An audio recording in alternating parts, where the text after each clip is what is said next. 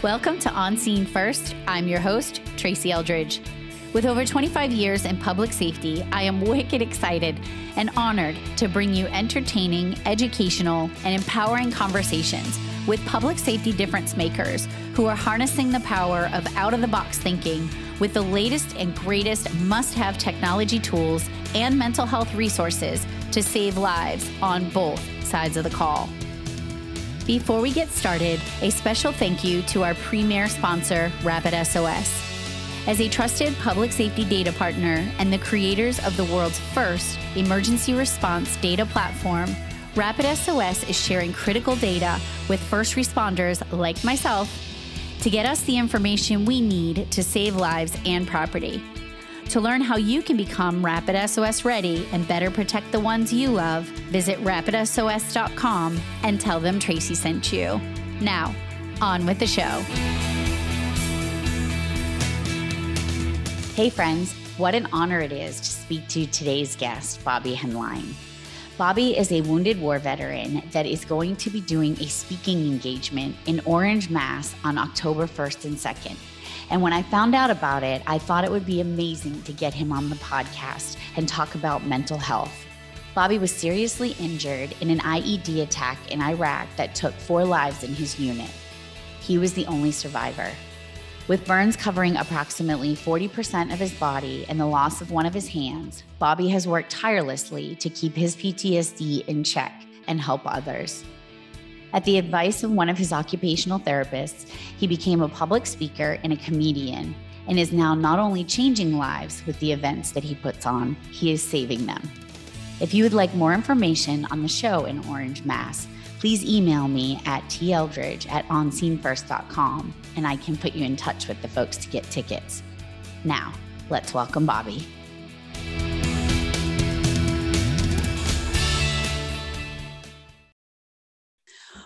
Well, I just want to say welcome to my guest, Bobby Henline. I really appreciate you being here. I know we put this together really quick, but there is a method to my madness. So thanks, Bobby, for joining me. I appreciate you being here. How are you today? I'm doing good. Appreciate you having me on. Thank you.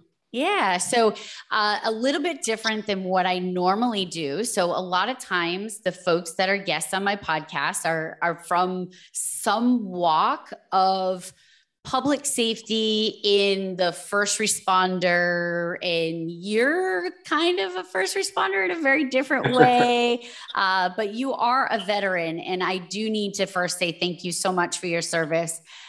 I know these last couple of weeks have been extremely challenging for you and your service brothers and sisters. So thank you so much for your service. Thank you. Appreciate that. That's number one. Number two, I want to let you introduce yourself, because I wouldn't even be able to begin to do it justice. If somebody was going to ask you to introduce yourself, how would you do that? Tell us who you are and what you're doing these days, and how you got on my podcast. I'll talk about that. Okay. Yeah. I mean, I'm Bobby Henline. I'm a retired Army, 4 tours Iraq, and I got injured 2007 by an IED attack. When my occupational therapist, going through therapy and everything, talked me into doing stand-up comedy. Out of all things, get involved, go to the hospital, and come out a comedian. Oh my gosh. That was one of the things that I was going to ask you is like, did you do comedy before, or like, is this something new? Cause that is something I want to touch on after, but it's new since the explosion. It's new since I've always admired comedians, always thought I was funny. I thought about going on the radio and stuff, with the radio broadcasting school back in the day. And I was going to do all these things and be the next, shock jock. And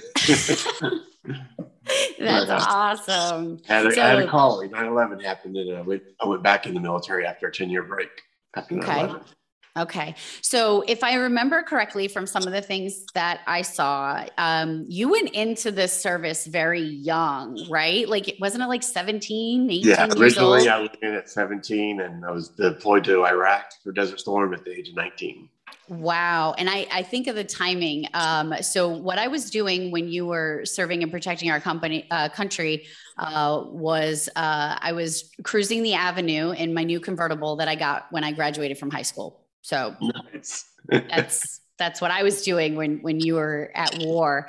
I do remember writing a poem for my gym teacher who was deployed to the same war that you were deployed to. So I did have a heart for that. And my brother served about that same time too. So in the Air Force. While you were over there, you said you did 4 tours. Yeah. But your incident happened on your 3rd tour, correct? 3rd tour of Iraqi freedom. Okay. Yeah, Desert Storm being the first tour, and then I did 3 tours in this war. Okay. Iraqi freedom. So yeah, technically on the 3rd tour of Iraqi freedom is when my Humvee got hit. Okay. So the way my podcast works is folks can't see you. I will be sharing, obviously some pictures. I'll be sharing your websites, et cetera, and they will be able to see you. But if you were to have to describe to somebody what happened to you physically, we'll talk about mentally after, but if you had to talk about what happened physically to you in that Humvee IED attack, what would you tell folks? Yeah, so the IED hit the Humvee, killing the 4 other men in the Humvee that were with me. I was burnt over 38% of my body. My head was actually burnt to the skull.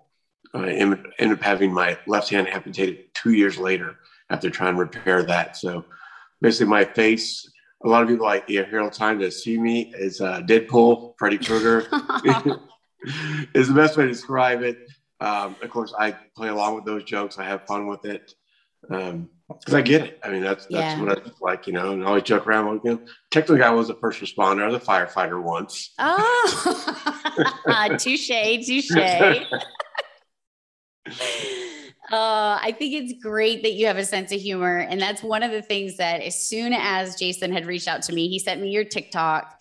So I have recently got obsessed with TikTok. I've been trying to get the cojones to put out my own content, but it's challenging, right? It's very addicting. And once you start figuring it out, you can't stop. You're like, oh, I got to do that video. I got to do that sound. So what I've done is I go through it. It's like, oh, I'll save that sound because I know there's something that I can do with that at some point. So I've posted a few. So for those that follow me, they know On Scene First is my TikTok handle, I guess that's what you want to call it. But it's pretty much my dog because I'm nervous. Even though I'm an extroverted people person, I get nervous while I'm getting ready to do stuff like this. And then a few mental health and wellness videos, which is really going to be what my platform is. So you do talk about mental health a lot, but you put a funny spin on it. And I think that's really important. So you said your occupational therapist was the one who kind of pointed you towards doing the comedy thing? Yeah, she's like, you got to do stand-up. I'm like, but this is funny because we're all a bunch of veterans in here. We've all been wounded. We have a dark sense of humor. The hospital staff, same thing, first responders. We all have to have a dark sense of humor to deal with our jobs. Right. So it's just, I thought only we would laugh at it. But she kept bugging me and nagging me, I say, to try stand-up comedy. And so just to get her to be quiet and leave me alone, I'm like, okay, I'm going to prove you wrong. So I've been trying to prove her wrong for 12 years. I'm still trying to prove her wrong. Yeah. It didn't work. You're a pretty funny dude. And I do think it's great that you use humor in this, but it wasn't always funny, right? No, definitely. The dark days, you still have your dark days, still those days. It's always an up and down. The good thing is those, once you go through it long enough, you realize on those down days, that's coming again. Yeah. I remember this. That's going to be okay. I'm going to be all right. It's going to be down here for a little bit, but I know I'm going to come back up. So I always tell people when you're down there to let it all out, go all the way down. You're not at the bottom, get to the bottom and get it all out. So when you come back up, you're coming up lighter. You have all that weight off you. You'll come up higher next time. Oh, I love that. I spend a lot of time helping folks, one, understand that PTSD isn't something that's wrong with you. It's what happened to you. I have a lot of history of domestic violence. A lot of my PTSD first came from people who are asshats and they don't know how to be nice to people. So I had a situation where like the Band-Aid was ripped off, and everybody's PTSD story is very, very different. But I had buried a lot of trauma, a lot of trauma that I didn't even know existed. And then when the Band-Aid got ripped off, it was like squeezing out a thing of toothpaste and then trying to put it back into the container. And it's just messy. And I got knocked down pretty significantly, but I only have a short time here with you and everybody knows my story. So, when you came home, so how old were you when the, attack happened? I was 35. 35. Okay. 35. I actually turned 36 a week after I got out of the hospital. I was in the hospital for 6 months. Okay. And did you come home here and were you at Walter Reed? Is that where you? No, all the burns go to BAMC in Okay. Fort Houston, San Antonio. Okay. So yeah, you all go to San Antonio, all the burns go there. But it's a commonly thing. Oh, Walter Reed, everybody goes to Walter Reed. Well, I think they're just out there, right? So I wasn't aware that there was another facility. A friend of mine worked at Walter Reed. That's why I had asked, because I was going to say, did you know her? Yeah, no. Fort Sam has the best burn unit. That's where all the medical staff train in the military, no matter what branch they are. If you're going to be a medic, a nurse, whatever, you're going to train there. Okay. Yeah. So I do have to go back to before you joined the military, and then we're going to get back to this because I think this is very important. This is extremely important. So I saw in an interview that you used to work at a roller skating rink. Is that true? Yes. In the high school days, I had the mullet. I was the roller skating DJ at Skate World in California. So I spent a lot of time at Skate Plus. And I was the girl that was hanging out in the DJ booth driving you crazy. Like, you know that girl, right? Play this song. I want this song. You used to do Rexers only. It's yes. And that was so much fun. I loved those days. And a lot of times I go back to those days. Like I'm in Florida, I'm teaching, I'm in the hotel catching up on work, and I had to run out and get lunch in my Mustang convertible. And I was jamming out to 80s rock because I love it. If I could go back for one weekend, just one weekend. I drove the Mustang too, where it looked like a souped up Pinto. Oh my goodness! So I had a Mustang GT when I was a little bit older than that. So yeah, we had some fun in those days, and I do think it's great to go back to those days once in a while. I think sometimes we need to check out of this reality and go back and definitely go back there. So a few friends that are listening, they too spent a lot of time at the roller skating rink. So you're a DJ, you're skating backwards, speed skate, all that stuff. When did you make the decision to go into the military? Was it at a young age? Was it right around that time? It was right around that time because I was lost. I dropped out of school at 16. I was DJ at the roller skating rink, working at a video store, getting in trouble on the side, going down the wrong path. Yeah. And so then my uncle, he was only 6 years older than me, so like a big brother, said, let's go in the military together. Oh, that's so cool. We both need this. Let's go together on a buddy system. He failed the ASVAB. I passed, so I went in by myself. Oh, shenanigans. But I needed it for sure. My mom still tells the story today. She would not let me play football when I was a kid because she was afraid I'd get hurt. I was only allowed to play baseball. Oh, boy. But I'm like, but Mom, at 17, you signed for me to go in the Army. Right. So baby, I knew you needed it, and I had a couple of drinks first. I know you needed it. Now, okay. So we're gonna talk about guilt because guilt is huge in many situations when it comes to PTSD. So I'm sure that you have some very valid survivor's guilt because you said you lost. It was 4 other folks in your unit, and then does your mom hold any guilt for signing that paper because she had to sign for you to go in, right? No, she's clear. I made that tour. This was my decision to go back on this one. So I was out for 10 years. Okay. I think if that would have happened at a younger age, it might have been a little harder for her. That, I mean, besides just having your child blowing up. And my mom's, like I said, she wouldn't let me play football. I mean, in the hospital, she couldn't even hold a juice cup like up to my mouth for me to drink out of the straw because she was afraid she was going to hurt me. Oh my goodness.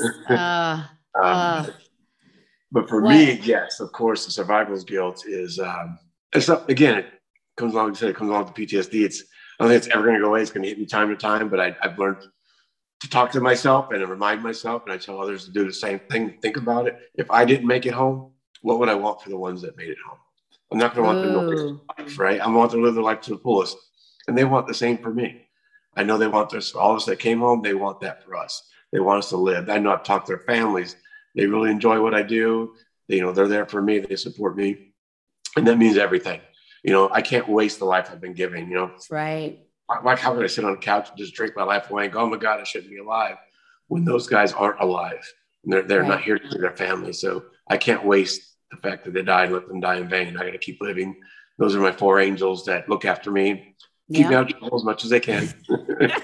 It sounds like they have a lot of work to do up there while they're kind of directing you. Like, no, we're gonna go over here. We're not gonna do that today. I think sometimes they just test me just to get a good laugh too. I agree. I have a few pretty impressive angels up there. So we do, like, I do talk to public safety folks, but there's going to be a lot of folks that are going to be listening to this because, I'm hoping that you'll have an opportunity to share it. And we're going to talk about some amazing things that you have going on. But there are folks out there that don't understand the importance. Now I'm going to kind of relate these things to 2 things. There were times where it got too dark for me. Couldn't find my way out. There were decisions that I was going to be making that were not going to end well, but I chose to live. And I chose to live. I wasn't given that opportunity, but I guess maybe I was given the opportunity, but I chose to live. And I looked at it as a second chance because there were a few times that I was close. I know that there are folks that are listening that are in that same headspace. Where they don't feel like they belong here, where they don't feel like they're worthy enough to be here. If you were sitting and holding space with those folks, what would you tell them about your opportunity to have a second chance here versus them choosing to stay here? Yeah, and that's what it is. Like you said it perfectly, you chose to stay here. It's a choice. It's a choice you really have. Everybody's got their different situation of why they go to that place. When you're thinking that, I've done it. I've thought about it. I know my grandchildren helped me, knowing I didn't even have any then. I just knew that one day, as long as I'm here to someday, watch my children grow up, hold my grandchildren, then I got to keep going on. I know that was one time that saved me. My angel saved me. There's always different things you got to grasp to know that you are loved and that you matter and you're here for a reason. We don't always know that reason. It could be, maybe I lived because my granddaughter, maybe she couldn't be here if I wasn't here. If somebody didn't teach her that she's going to become president or something, it's something way down the line you just don't know. And we beat ourselves up for questions. Well, I don't understand this, understand that. You don't have to understand it. Just know you're doing something. What I say all the time is do what you can with what you have where you're at. It's so simple. I love that. It's Eisenhower. I can't steal it from him, but okay. But I saw that one day and I got to college, and ever since, it's like, wow, that's a great rule of thumb. Whether you're paying it forward in your business life, your personal life, do what you can with what you have where you're at. It's so simple, but you can make a big difference.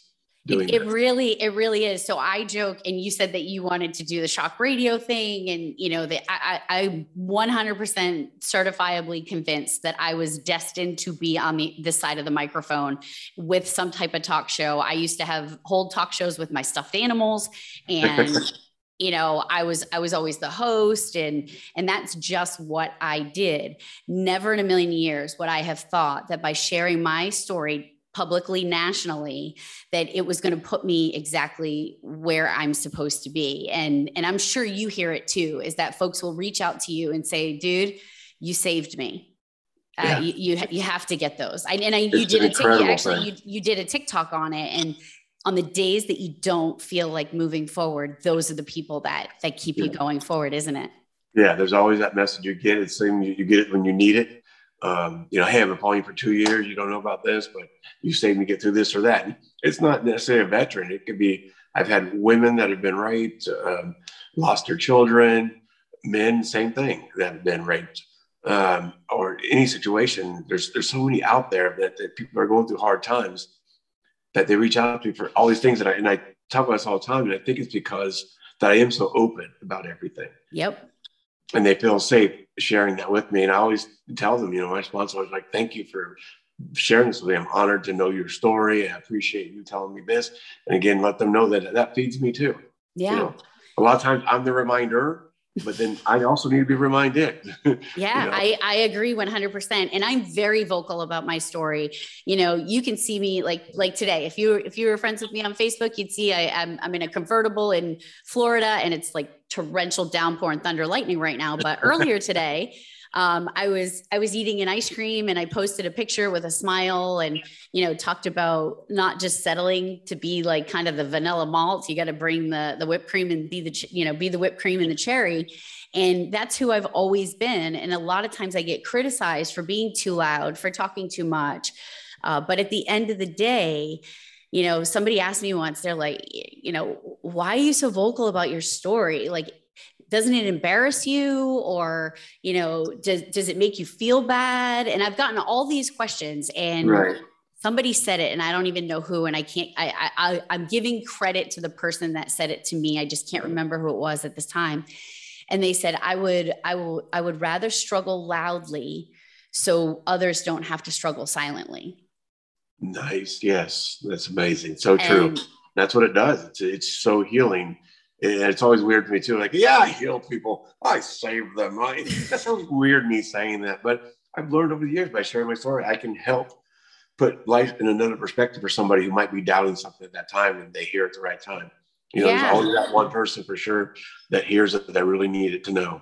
So I love to not compare stories as like, I'm going to one up you, because I don't think I can one up you on this one. But what I do like to do is bring relevance back to things. And there's a lot of folks in my 911 family, in the fire and EMS family, and I'm sure in those that are serving, is that they come to a crossroad and they're like, I don't think I can do this profession anymore.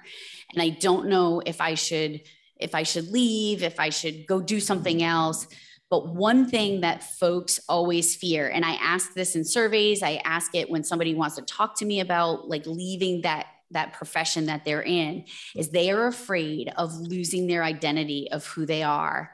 You have the epitome of losing so much about your identity, not only mentally, but physically, mentally, and emotionally. What would you say to the folks that are worried about losing who they think they're supposed to be? That's the problem. They're worried about losing who they think they're supposed to be. Yeah. But we have different chapters in our life. There's all kinds of chapters. You can't. That's why we don't judge people from something they've done in the past. That's something they passed. They've learned from that. They changed and they got a better chapter. That's what happens. We all have that chapter. We're like, oh, no one would have liked me back then. And that's just it. Don't be afraid to change that. Go to the next chapter. There's exciting things out there. It's who you are. That one thing doesn't identify you. I mean, I had such a hard time when I had to leave my job. Right. You had no choice. I was knocked out of the game, and it was like, how do I do it? And when I really hit, when I got home in the hospital, I thought, oh, they're going to fix me. I'll be back out in the battlefield, helping everybody else doing what I do. But I can't serve anymore. And it really hit me when I got home, and I realized how injured I really was. And I just sat down. I had a Foot Locker that had all my military stuff in it. And so I went looking through that. There's like the Red Cross tag that was with the stuff that was shipped back. And I just realized my job, that's it. It's over. I can't, I'm useless, and that's why I just sat on and cried. And that's what the hardest time would hit. It's like, I'm useless now to my children, a survivor's guilt. I prayed to God every night for that first year, for over a year, just to let me go. Yeah. Let me go be with the other guys. I shouldn't be alive. What am I doing here? I'm just a burden to everybody. Just let me go. But that's a very different story now, right? Like, right. You don't believe that same thing. Because I was going to say, that's why you got to hang on. That's why you got to hang on. Because there's something around the corner. You got to heal. You got to get there. And there's times I got to go back and reset and do some more healing. Yep. Like, I'm not all perfect. I might have to shut down for a week and just kind of take care of me and self-care. So I'm trying to get better at that balance thing, but it's so hard because we all are, because now, number one, if you're in public safety or if you're in the military, you are a service person, and service people don't serve themselves. They serve others. They have a servant heart, and it is extremely challenging to turn that self-care inward. And I feel like a lot of times we are the carpenters whose houses aren't finished. Yes. It's like that mechanic always has like 3 junky cars in his front yard. He never works on his own. Yeah. 100%. So if you were to, if I was to say, I need you to pick, and I know there's a ton, So I'm going to appreciate this, but what would you say would be at the top of your resources that was the most successful in pulling you out of the dark places? I know you get a toolbox and we'll talk about a couple of those tools, but what would you say is the most successful one that pulled you up out of the darkness? It's getting together with others that have been through what I've been through, doing stuff with them, that connection, the unity there, and then being a human again, doing stuff I like again, going back to finding that hobby or that sport you like to do, to know that you can still do that. So all these nonprofits that come in and they help do that. They bring the veterans to different retreats. Like, hey, you guys come here, talk together, learn how to water ski. You thought you could never do this again. Learn how to surf. Those types of things that really save you and make you go, oh, okay, I can still do all this stuff. I just got to figure out a new way to do it, but I can do it. Right. And I do think that's really, really paramount. And you do have some nonprofit stuff going on too. So I definitely want to touch base on that. But I think we take ourselves out of the game sometimes. I used to be, and I'm not saying I'm not fun anymore, but I used to be a lot more fun. Yes. Yeah, I used to be a lot more fun. Like if everybody said, at an I1 conference, hey, let's go to an escape room, I'd be like, yes, let's go. And now I'm like, how about we not lock ourselves in a room and not be able to get out? I'll meet you at the bar. I'll just be at the bar. I'm going to go escape at the bar. Exactly. I'll meet you there. There's a lot of things that I don't find joy in anymore, but I do think it's really important finding the joy and even maybe even different things, right? Right. And that's just part of growing. You grow, you get older, and you realize that joy. I used to play, football. Tackle football hurts now, so now I got to find I got to golf. I got to golf. A lot less aggressive. A lot less aggressive. So tell me about some of the things that you have going on. I know you have, a couple of different businesses and your comedy. So tell the folks about that, because I really want folks to watch you, to follow you, because the things that you say, the way that you look at PTSD, it's just, even just in the short time that I've been privy to know who you are, I've been watching your stuff and it has helped me. So what are the things that you have going on? I know you got Forging Forward. Tell me about all this stuff, all the things. So after going through everything, I've learned, doing these outlet stuff, and they do some great things. They help me. So I said, okay, how do I do that? I kept going back and doing fundraisers for them and speaking and helping them with that stuff. But I think I know how I like the one little part I like. Let me take that and see if I can help veterans and first responders with it. Love it. So that's why we started Forging Forward. I forge forward through the fire. So I want to teach others how to forge forward, to learn these outlets. You come away on retreat. We just had one a month ago in North Carolina, where we're doing small groups after they keep that camaraderie close. No one gets left out. I like the smaller groups. We learned how to forge a knife. We had 5 veterans and 1 police officer from West Virginia. And so we brought them all in from Florida, everywhere. And they learned how to forge a knife out of a railroad spike. Wow. And they learned axe throwing. And then you sat around the fire and you did some fishing together and that camaraderie. And it was just a great, great healing weekend. You leave with a skill. Yep. A skill that you now another tool that you can use at home. And new people in your circle. Yeah. The new people in your circle and that spider web of life, those connections that can help you. And it's just so neat watching people grow from that. And we have one coming up in October. We're going to have surfing lessons here in Myrtle Beach. We got 6 veterans coming in. You're going to surfing lessons, take them fishing, and again, that camaraderie, and sit around the fire and let's share stories and help each other and make that community stronger. That's amazing. And so the way that I got connected to you, as I mentioned, my friend Jason, who's in the fire service here in Massachusetts,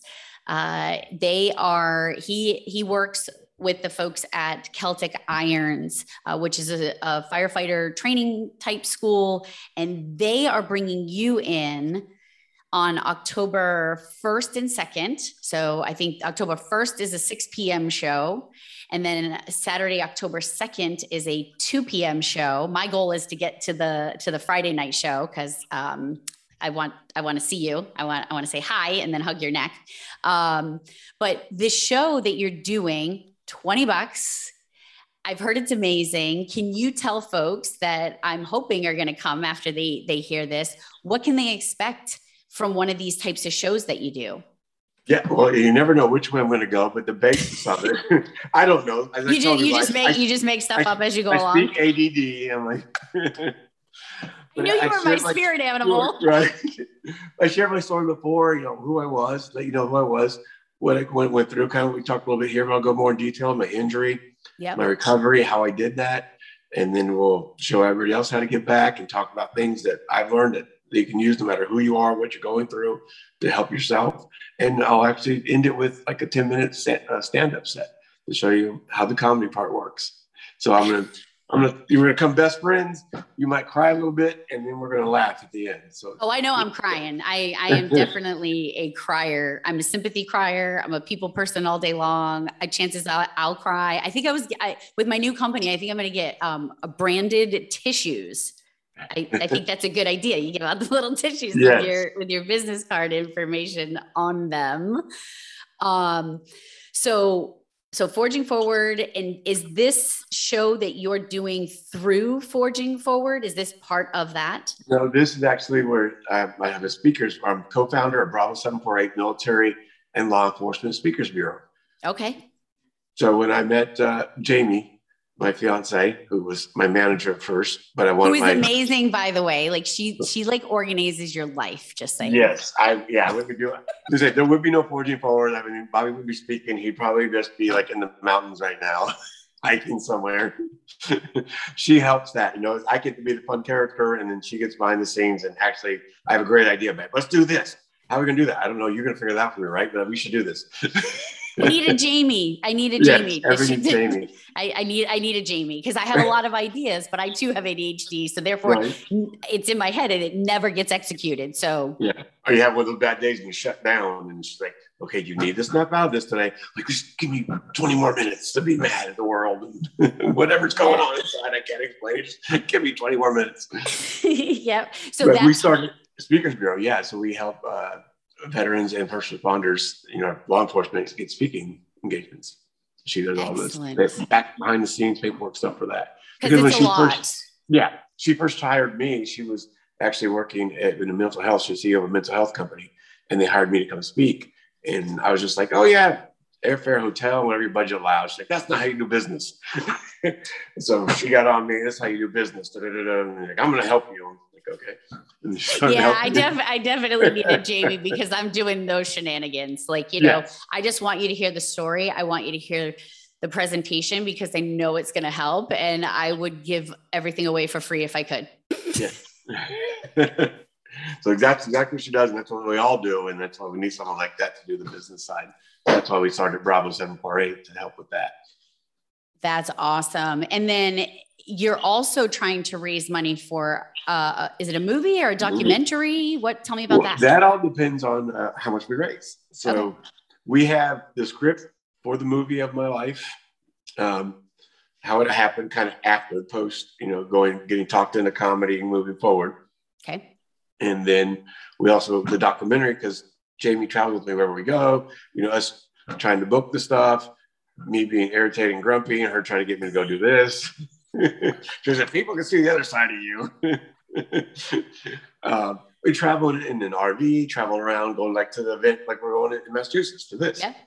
If we're filming, we want to film the whole thing. And if people are there, want to talk about how that helped them or share their story, because I want to show that. Yeah. It's so I can write a book and say, oh, I did this, I did that. You don't know if it's true or not. I can make whatever I want up. Right. But if I got a documentary and you see it on camera and these other people are telling you what they got out of this or their story, they're telling what maybe I did for them, but then at the same time they're sharing that story, they can help somebody else that's watching it. Right. That they might be able to relate to them more than they can relate to me. So getting my story out there, using my story to get other stories basically, and see how many people can spread the positive ripple through the pond. Yeah. So two things. My friend Joyce, today, she submitted to one of our national conferences to speak on her story. And this is somebody who doesn't speak publicly. Like this is not Yeah. it's not in her comfort level. And I have watched her grow over the last year in knowing her. And part of her story, ironically, is looking for the other types of tools. Like you said, retreats. She just recently went on a retreat, and she found that extremely cathartic, and it has helped her in her journey. But a lot of times we don't even know that these tools are out there that exist. My tool of choice, what helped me when I was at the end of my rope, was EMDR. And I don't know if you've ever had the opportunity to do EMDR. Have you ever entertained that? Yeah, I tried it early on when I was probably like 08, like a year after. Yeah. I didn't like it. I know a lot of people loved it. It worked for them. For me, I couldn't stand sitting there. My brain, I had to get out.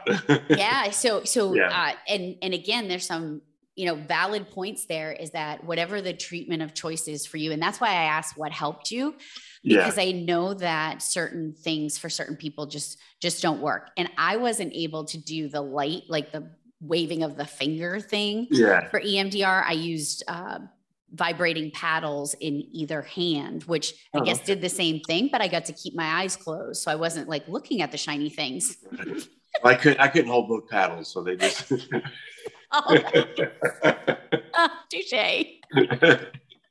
See, it's one of those things. If you were sitting in front of me, it would have clicked. I should have just kept my mouth shut. This is great. There's so many things out there, and it's things you can do, like hiking. That's what we want to show. Like, just a hike can help. Any kind of exercise. That's been a great outlet for me. But going to the gym, running, walking, hiking, being in Mother Nature is so healing and resetting. It's amazing, and it doesn't cost anything. There's some gas to get to a hill, or depending where you live. There's all kinds of places to go, walking, hiking, stuff like that. Just get the body moving, gets the brain, it helps you think more positive, I think. Yeah. And I don't think people realize the magnitude of that. I think they hear it, but I don't think they, until you really do it. Yeah. And it's a hard thing, because you can't just do it once or twice. It takes about 3 weeks to really get into a routine, and then you're addicted to it. Right. It's really helpful. And you can do it with other people in your family too. So, folks that are,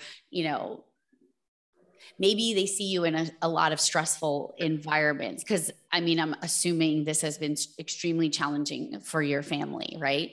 Right. Yeah. Oh, yeah. Yeah. So I did a podcast with my daughter's 18 now, and I think she had just turned 17. And on my podcast, episode 2, I did it with my daughter because I thought it was important for people to hear her story about what it was like to grow up with not one, but 2 public safety parents and one who has PTSD. So therefore she was not able to do anything. Right. Yes. That's the stressful part. You think about like mine growing up in the house where you got crazy dad who's going to war all the time. He comes back injured. He's acting crazy now and different and weird with the PTSD. Mom was the caregiver. She doesn't have time. My oldest daughter was 15 at the time, and she stepped up and became one of the parents in the house to help out a lot during that time. So then it's like her transition, like, okay, now I'm my own boss, right? No, you're not your own boss yet. You're still 15, 16, 17 years old. But you did a great job. But yeah, that's one thing we got to figure out how to weave that. Yeah. She did an amazing job. So was it a given that you were coming back from this with PTSD? Oh yeah, that's a given. I already had issues from the other 3 wars, those tours, but I was definitely already having issues with. I would notice it, but you're only home so long, and then by the time you really start to kind of figure it out, you're gone again. But I couldn't handle a drive-through, and they didn't know their order and they weren't ready. I just drive by the drive-through. Forget it. We're not eating anything. We're going home. We have cereal. So obviously anger issues, or was it anger issues, or would you say lack of control? I think both. The anxiety with it, oh my God, we got to have this thing. I don't want the people behind us waiting in line. It doesn't matter. It's our turn. Right. But I can't do that. I can't shut that off. You guys got to order right now. We're worried about what they. Even today, if I don't know the restaurant and I go to it, I don't go to it frequently, regularly. I got to go inside and take my time, look at the menu. If I pull up, I can't be there. Oh, just a second. Let me look. I'll freak out. Anxiety hits me, so I won't even go there. Very, very interesting. Even if the other person's ordering, like Jamie's been ordering, like, what do you want? I'm like, I don't know, nothing. I don't want nothing. And I get nothing. She's like, okay. No, first she was trying, like, no, but you need this. You can get this. Just forget it. It's too late now. I can't. When once they're there, I'm there. I can't do anything about it. I know. I'll get hungry later, but I'll be all right. Well, and so do you think that your family understands? And the reason why I'm asking is because I kept a lot of my stuff to myself for a really long time because, I didn't want them to know what was going on. And I'm not sure why. I think now I'm a huge advocate for like, all right, listen, when stuff starts going sideways, like you have to communicate with your family. Yes. Because they need to know because why. We learned. But yeah, I did the same thing. In the beginning, when I was praying to die every night, I didn't tell them that. When they saw me, I was happy. Dad was like, yeah, I'm going to make it. We're going to be okay. And And it was always happy and joy times. There's times I can't help it. I lose it. I crying at the mall because of some weird sound that I heard, things like that. So my oldest daughter kind of got it. The other ones, my son and my other daughter were 8 and 9. So they didn't really get it right away. My son's quiet. He didn't really talk about it. My youngest daughter, you women, very vocal. She's the baby, female. She's going to tell me, Dad, that's dumb. Why are you doing that? Why are you being dumb? Yeah, they have no filter, especially at that age. Yeah. No we stand in line for a movie theater, and so me, I got to focus. I got to order tickets. I'm watching the people come out of the theater. I'm watching our back. My family's with me. When they're with me, I'm more protective, so I'm on guard. If I'm by myself, I can do bigger crowds and stuff because I can position myself. But now I got my family to worry about. Yeah. So just ordering movie tickets at a movie theater, so I stand in line. Was my daughter's trying to tell me something at school, and I'm like, Stop. Wait till I get the tickets. Why, Dad? So dumb. Why can't I just tell you right now? We're just going to the movies. Like, it's no big deal. And like, we're just going to go home. Keep us up. We're just going to go home. So it's weird. Well, and that's that hypervigilance thing, right? Yeah. So I'm the same way. And then it escalates. Now you're like, oh, can people tell them acting like this? Right? Then makes it worse. And then you're like, they just don't understand. And the ironic part for me is I ran a 911 center. I was in a 911 center for 20 years. I was the master of taking in 7,000 pieces of input, whether it was, audibly, visually, feeling, whatever it was, I was the master at it. And when my PTSD kind of started, when I realized, like, when I look back, I was not able to have excessive stimulation. And then when my husband would say things like, if he's talking and his pager goes off, so he's on the fire department, so he's talking to me and now his pager's going off. So there's like beep and in the background. And now I feel like I want to rip his face off and pour salt on it because I can't tolerate all of the noises. Yes. And he says, how were you in the 911 center? You were fine when you were in the 911 center. And it's like, but you don't understand. It's different. It's different. It's weird. Yeah. It's so hard to kind of grasp that, but it is. And sometimes it's not even noises you would normally hear. Right. I've had balloons like that. They're filling them up with the helium. We were getting balloons for a birthday party once, and the noise, whatever it's making, it's not a noise I heard in the war zone or anything like that, but it just, right. I had to go outside, but I could barely see then. I was newly injured. I still had bandages on my head with no skin on it. But walking around, I'd wear goggles with medicine in my eyes, and normally someone would walk with me, but I was like, I got to get out of the store. I just got to go. I couldn't find the car because I couldn't see that well with all the medicine in my eyes. So I just leaned against the podium right there in this outdoor mall, slid down the side of the post, and just curled up and started crying. My youngest daughter walks out and goes, oh my God, and runs back in the store screaming, Dad's crying, something's wrong with Dad. So now the whole store knows. But I mean, this was like in 08, I was still really, I still had my hand, and I couldn't do it, that noise. And I was upset that I'm a grown man. My child has to help me. I can't find my car. I'm supposed to take care of them. They're not supposed to take care of me. Right. Has that gotten easier over the last couple of years? You allowing others to help? Because I know it was super hard for me. I Yeah. still try to let people help me and ask for stuff. We're doing this fundraising for the movie, and I hate asking the money to make the movie. It's every day, but you got to keep, because the algorithms on social media, I got to keep putting it out there. So some people are like, oh my God, this person's heard me like 20 times asking. Everybody gave me $1. We could make this movie. We could help so many people. And I just hate, can't someone just see this and go, this needs to be out there. Here's your money, make the movie. I don't want to beg people. I just know how important it is. If it's about me and like, oh, look at me, look at my movie, look what I'm going to do.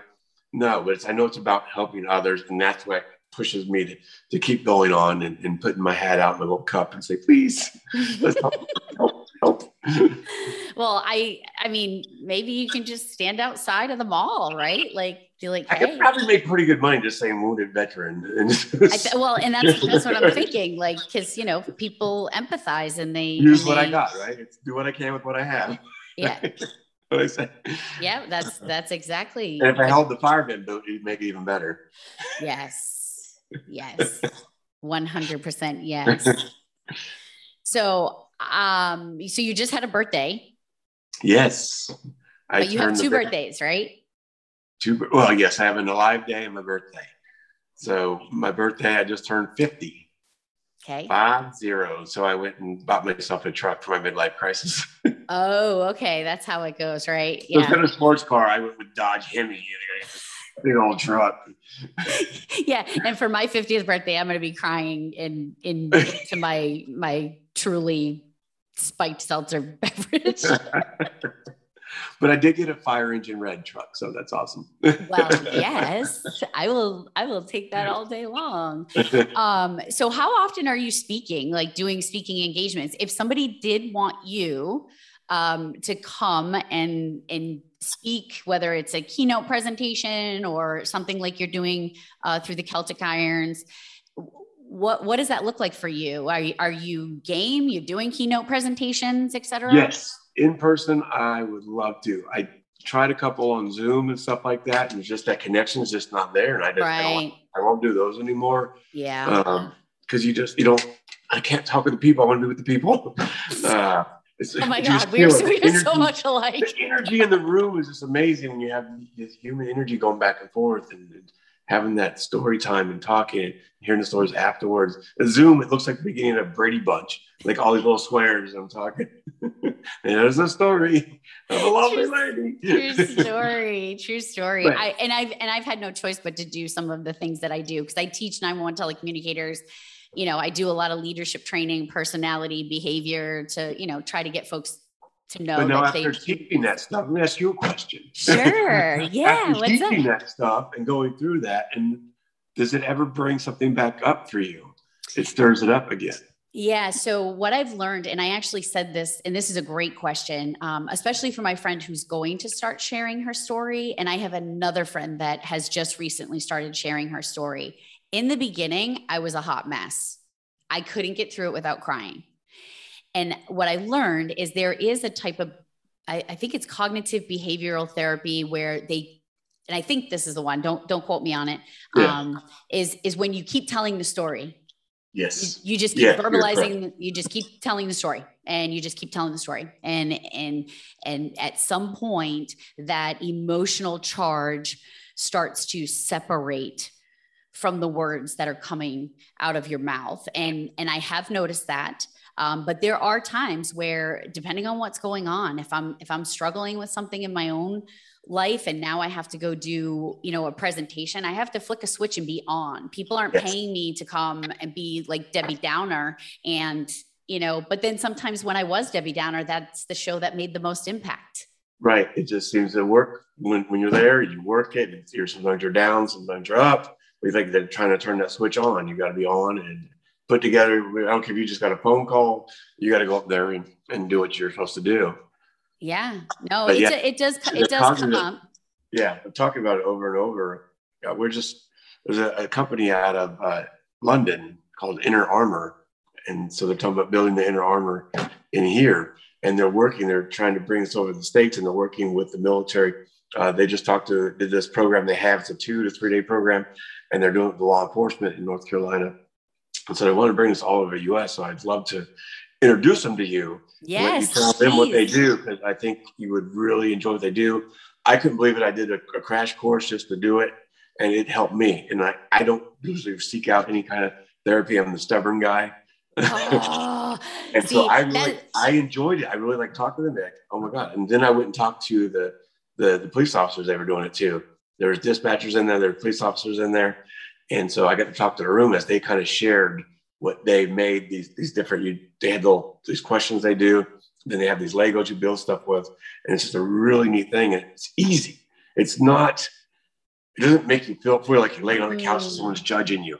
Yeah. It's very easy to open up to your peers the way they got it designed. It's an amazing program. And I think it will take off here, and we all need it. So I'm backing them 100, yes. Already. Yes. All the yeses, please introduce them to me. And here's the reason why, is because I went through stages in my recovery, in a sense, where, I did the talk therapy, the talk therapy thing at first. Yeah. And it was like, okay, that helped a little bit. And then when I left my 911 center, I was forced to leave a job that I loved, because of what was going on with me. And I thought when I left, things were going to get better, but they got worse. Yeah. They got so much worse because I didn't give myself the opportunity to mourn that person that I used to be. Right. I was like, I'm not her anymore. And it was extremely hard. And then the more I would get knocked down, the more that would come up, if that makes sense. Yeah. Yeah. And it was like I said, Pandora's box is open now. I can't put the stuff back in. And every time I get knocked down, I will seek out, if the tool that I had in my toolbox isn't working, which EMDR for me is very much the norm. That's my go-to. Like, my therapist is on text and I'm like, you got any appointments coming up? I'm coming in hot. Like, I got a new trigger. I don't know where the hell this just came from, but I want to punch somebody. And so I will always go towards EMDR, because that, for me, it does what I need it to do. But on the flip side, I want other tools. I want different tools, because EMDR is hard. Yeah. You go places that you didn't even know existed. Yes. And I hear the stuff about it. Like I said, I couldn't do it, but I hear some amazing things. And then again, it brings stuff up, like something you may have forgotten. Like you said, it didn't exist to you, but it did exist. You just didn't remember it. Right. And then it was like, oh, that explains a lot. Yeah. Like, and that's what they do with their program with the Inner Armor. It gets you to answer it yourself, going, oh, I knew it was right there all along. I knew what I was supposed to be doing. Why? And it just brings it to light again. And it changes. Like I said, you get a new trigger, things change. So to do this again and again, well, you'll change as you go through. Something else will be the one thing that's really controlling you at that time. And that's just what it is. And we got to keep going to therapy and doing this stuff. We talk about tools. And I say, you're like a house, right? Mm-hmm. One person didn't build that house. You had the framers, you had the drywall guy, you had the roofers, you had all these different people laying cement, foundation. So all these tools and different people to make it, they use different tools. Same way to keep it up. Your body and your mind is the same way. You need different tools. Depending on what's going down is what tool you might need. You might need a roofer this time. You need an electrician to rewire some stuff. So that's why you need multiple tools, for sure. I love that. And I'm going to tell you the name of my book. Okay. But you can't steal it, but there's some irony in what you just said. So the book is up here, because that failure to execute thing, but the title of my book, that's where my poetry book is too. I got one right there. So, and I write poetry too. See, this is weird. But the title of my book is Blueprint for a Tragedy: Rebuilding Your Foundation After Trauma. Nice. Right. So it's doing that, because sometimes our foundation gets rocked. And we have to bring in the folks that know how to fix re-level it. Yeah, they need to re-level it. To say you need professional help, someone who understands, has been trained how the human brain works, but you also need to talk to people who's been there, how they dealt with it. because that's where they learn too. Right. We learn by living, and that's how it got taught in the school someday, because we lived it and learned it. So it just comes around. So you need both those things around you for sure. We do. Well, I don't want to take any more of your time. I have a feeling our paths are going to be crossing in some other places. So yes. It is a pleasure to meet you. As I said, thank you so much for your service. My heart has been breaking for all of our service folks, for our country. We're struggling, but as long as we can stay vigilant and stay connected to each other, I think we're going to be okay. Right. Exactly. That's what I think. So if anybody is listening to this podcast and they stuck it out this far and you want more information on the show in Orange, Mass, just message me. I will get you the information. If we need to book a bus from this area, I will happily do that as well. But we need to go support this guy and what he's doing. You're changing lives, my friend. Thank you. Thank you very much. All right. Awesome. Thank you for listening. Make sure you join us next time for another episode of entertaining, educational, and empowering interviews with public safety difference makers. Please like and follow me on social media at On Scene First with Tracy Eldridge so you too can keep up with my shenanigans. Thank you, heroes, from the bottom of my blessed heart. Stay safe, stay strong, and stay here. We need you. For more information on Rapid SOS, our premier sponsor, and how you can get connected to the world's first emergency response data platform and better prepare and protect your family and community, visit rapidsos.com today.